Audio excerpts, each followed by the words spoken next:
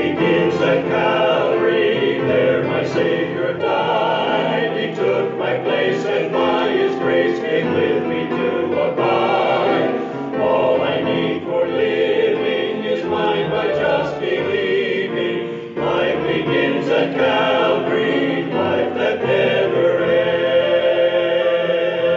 Behold, the veil of the temple was rent in twain from the top to the bottom. The earth did quake, and the rocks rent, and the graves were opened, and many bodies of the saints which slept arose, and came out of the graves after His resurrection, and went into the holy city, and appeared unto many. Now when the centurion and they that were with him watching Jesus saw the earthquake and those things which were done, they feared greatly, saying, Truly this was the Son of God. When the even was come, there came a rich man of Arimathea named Joseph, who also himself was Jesus' disciple. He went to Pilate and begged the body of Jesus. Then Pilate commanded the body to be delivered. And when Joseph had taken the body, he wrapped it in a clean linen cloth, laid it in his own new tomb, which he had hewn in the rock. And he rolled a great stone to the door of the sepulchre, and departed. And there was Mary Magdalene and the other Mary sitting over against the sepulchre. Now the next day that followed, the day of the preparation, the chief priests and the Pharisees came together, and they came to Pilate. And they said, Look here, we remember that deceiver said while he was yet alive, After 3 days I will rise again. Command therefore that the sepulchre be made sure until the 3rd day, lest his disciples come by night and steal him away, and say unto the people, He is risen from the dead. So the last error shall be worse than the first. Pilate said unto them, You have a watch, go your way, make it as sure as you can. So they went and made the sepulchre sure, sealing the stone and setting a watch. Welcome to the Unchanging Word Radio Bible Study. Our teacher is Dr. John G. Mitchell, a man who was faithful in teaching the Word of God for more than 60 years throughout the Northwest. The name of our study, The Unchanging Word, highlights the fact that God's Word has not changed. What God reveals in His written Word was true in the past, is still true today, and will be true tomorrow. The truth in God's Word was, is, and always will be true. God never changes. Jesus Christ is the same yesterday, today, and forever. Matthew 27. Verses 56 through 66 will be the focus of our study in this lesson with Dr. John G. Mitchell. But first, let's join our teacher in Matthew 27, verses 52 through 53, as he discusses this very curious scripture. Matthew is the only gospel writer who mentions the resurrection of the many saints. They came out of their tombs after the resurrection of Christ and went into Jerusalem, and they appeared to many. It seems Matthew is proclaiming the truth of the resurrection of Old Testament saints in the future to fulfill God's promises to the fathers to enter His kingdom at Jesus' second coming. And this is a hope of all Israel. Dr. Mitchell clarifies what kind of resurrection Jesus' is. He also describes the respect and actions of Joseph of Arimathea for the body of our Lord Jesus Christ. Well, here's Dr. Mitchell. Matthew chapter 27, verse 52 on the Unchanging Word Bible broadcast. Thank you. Good day, friends. We've been dealing the last few lessons with the crucifixion of our Savior, the Lord Jesus Christ, as found in the book of Matthew, chapters 26 and 27, how He was betrayed and of how they crucified Him, and the reaction to the people, to the dying thief, and to the centurion. In our last lesson we closed with the fact that I personally believe that both the centurion and the dying thief were saved. I won't go into that except to mention it. And then in verse 51 of how the veil of the temple was rent in twain from the top to the bottom, signifying that the work of our Savior fully satisfied God, signifying there was no longer a barrier between God and man, and signifying that there was be no more need of sacrifice. I ought to have emphasized that. And since the death of our Savior, in fact, since 70 A.D., there has been no more sacrifices, even offered by the Jewish people. No more sacrifice for sin. Settled. Our Lord, by one sacrifice for sins forever, sat down at the right hand of God. I'm quoting Hebrews chapter 10, verse 12.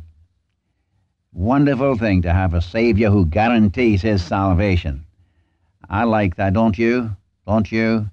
I'm just as sure of my salvation, of never again seeing my sins, as I am that Jesus Christ died on the cross and the veil of the temple was rent in twain. Wonderful, wonderful thing. There's an access, there's a way open into the presence of God. And like the early church, would that we might call ourselves the people of the way. So people say, what way? And then you can tell them that Jesus Christ has opened the way. He is the way to the Father, as you have it in John 14:6.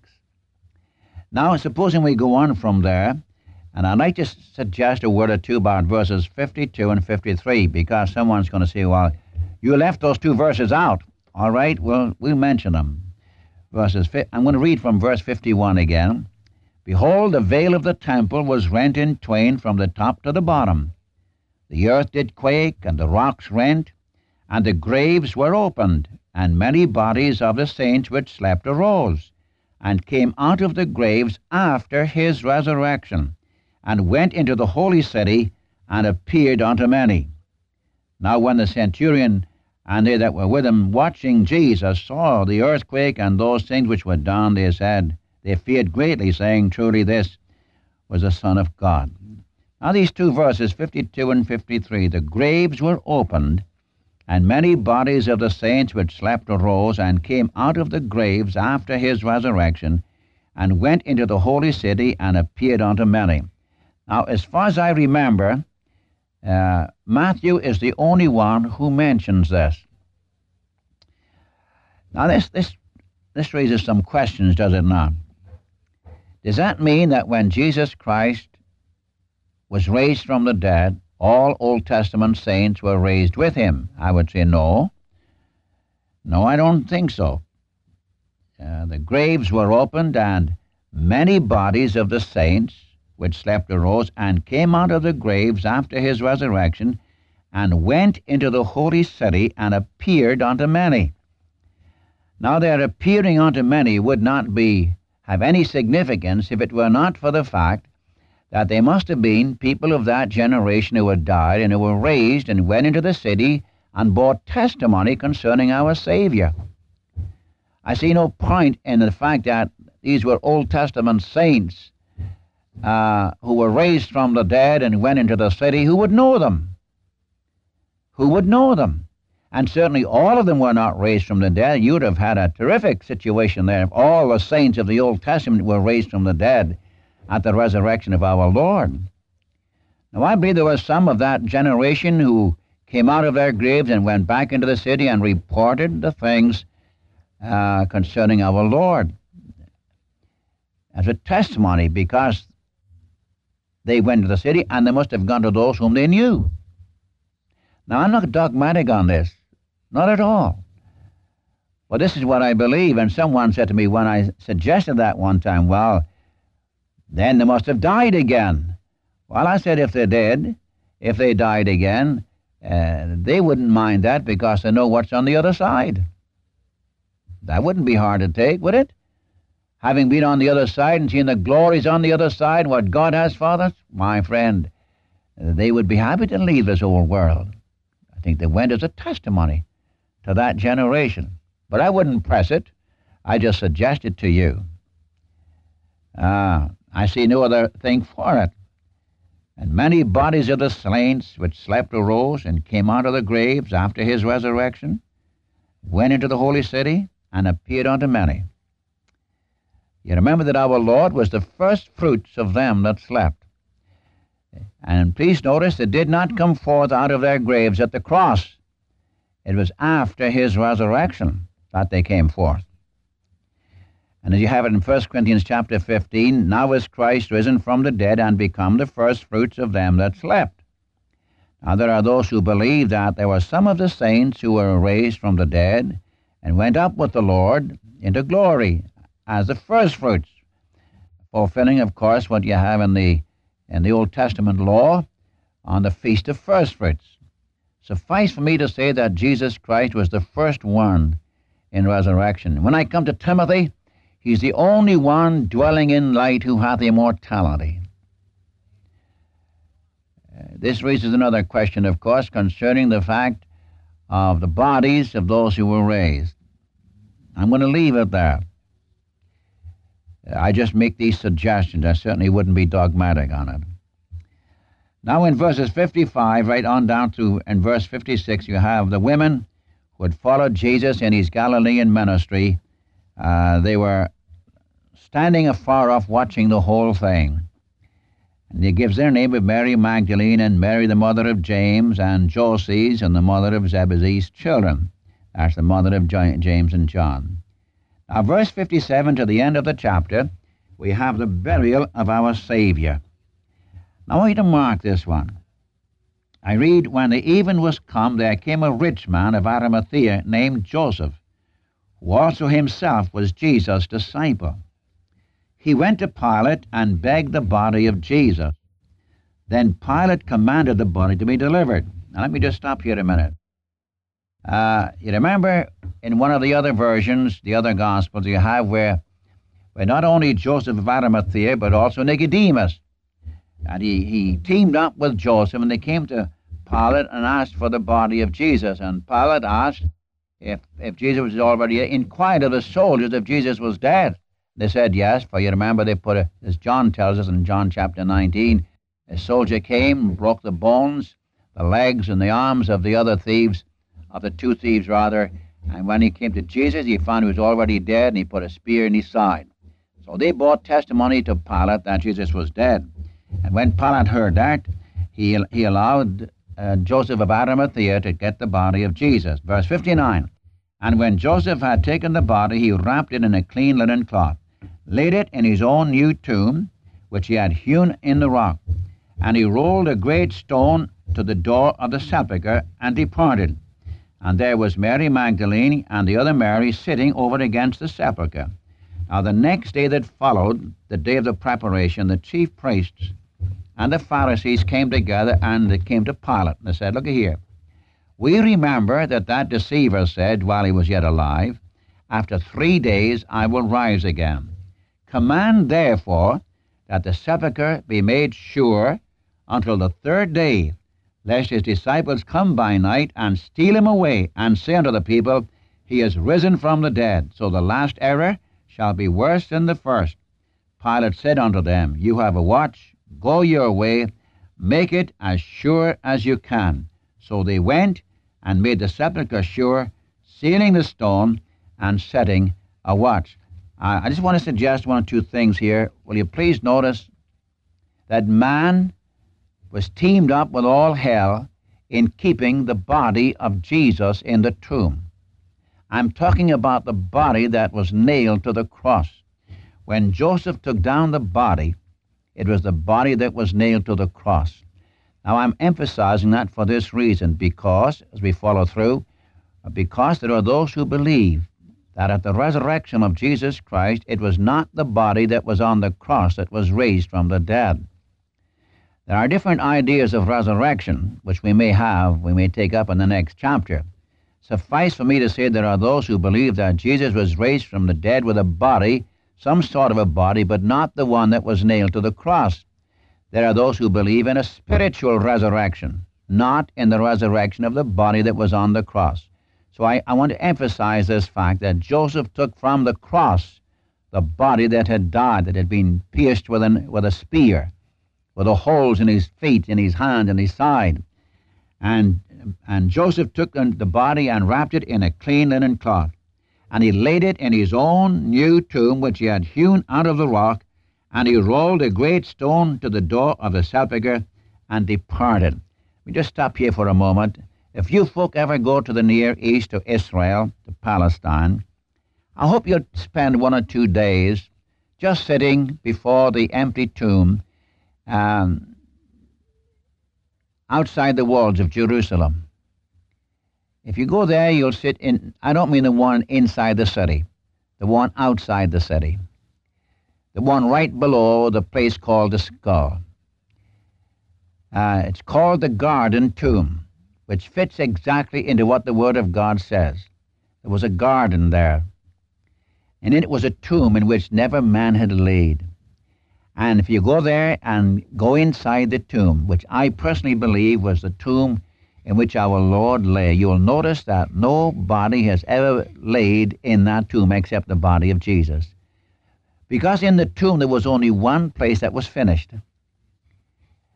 And Joseph had hewn out the tomb out of solid rock, and he had made the one for himself. There was also a place for possibly a boy or a little baby, and then on the other side there was one about the size of a woman, not finished.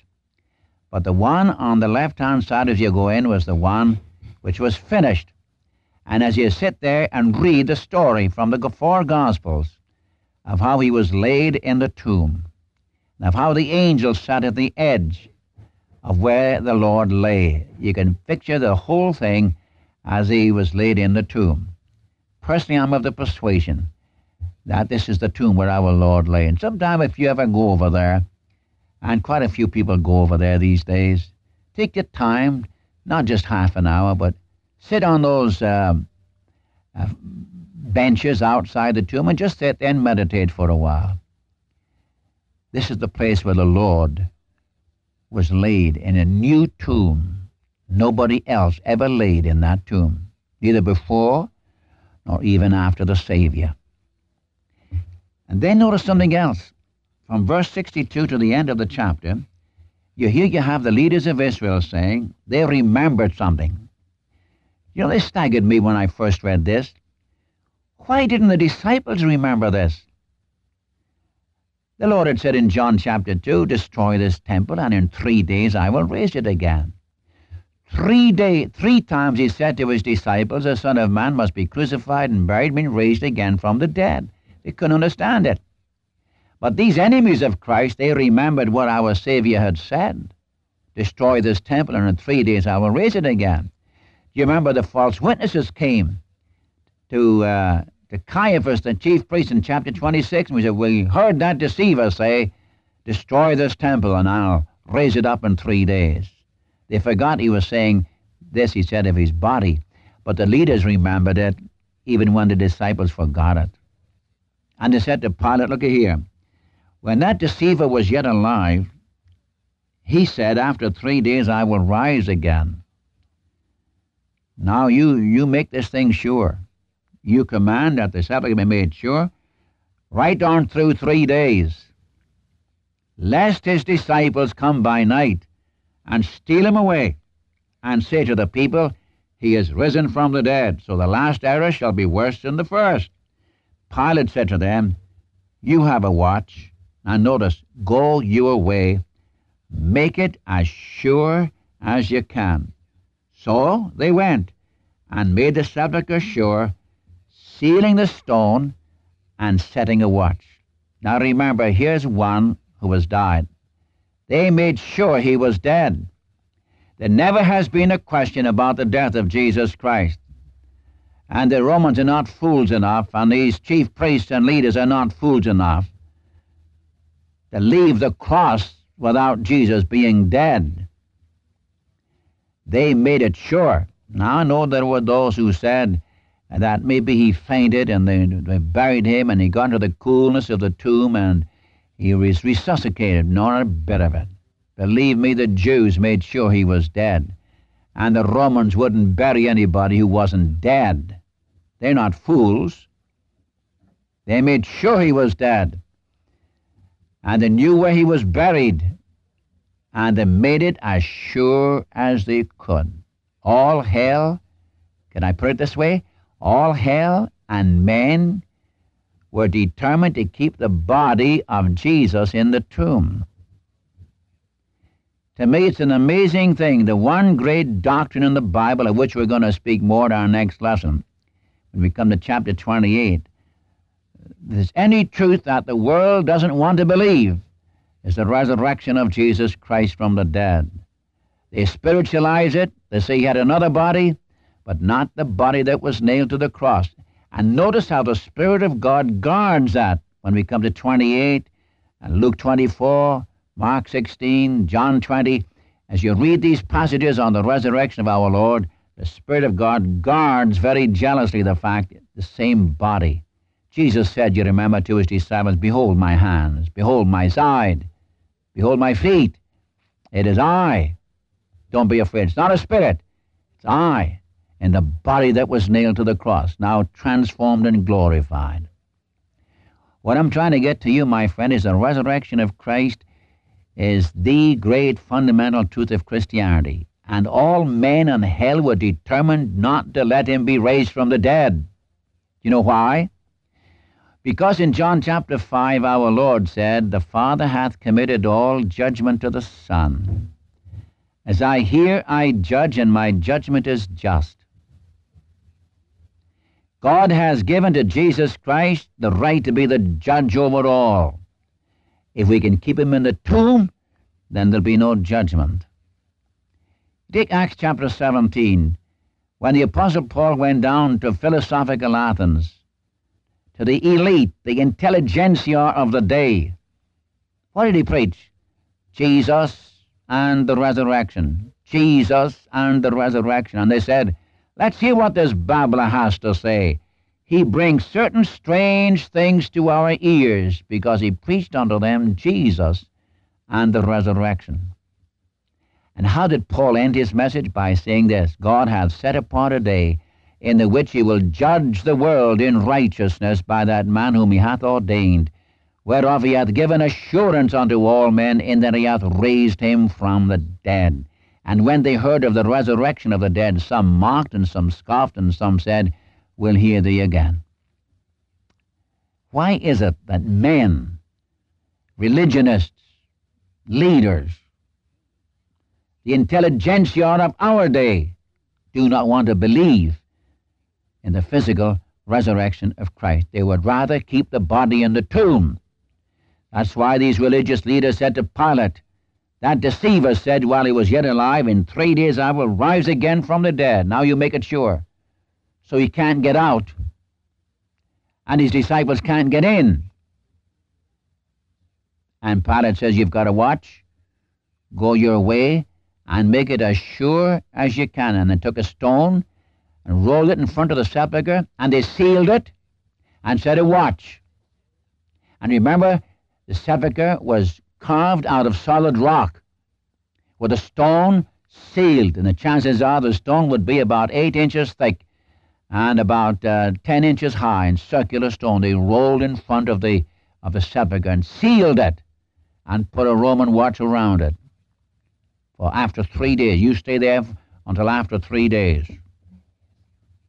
I tell you, my friend, all hell and men were banded together to keep Jesus in the tomb.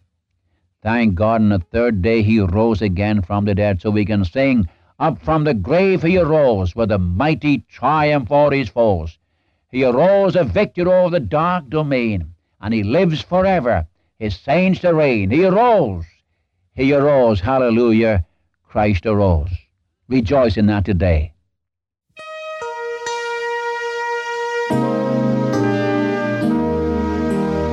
I hear the Savior say, thy strength indeed is small. Child of weakness, watch and pray. Find in me thine all in all. Jesus paid it all to him I owe.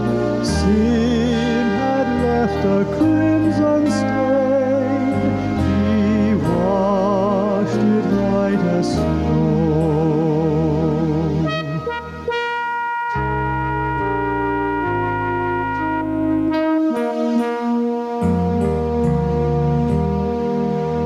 For nothing good have I, whereby thy grace to claim. I'll wash my garments white in the blood of Calvary's Lamb. Jesus paid it all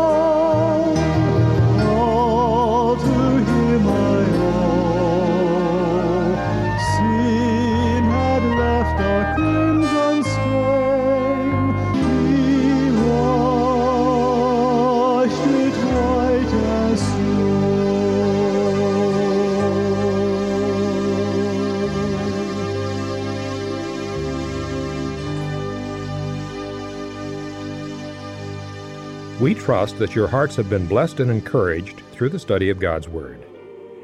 You may write to us with your comments and your prayer requests to The Unchanging Word, P.O. Box 398, Dallas, Oregon 97338. The Unchanging Word, P.O. Box 398, Dallas, Oregon 97338.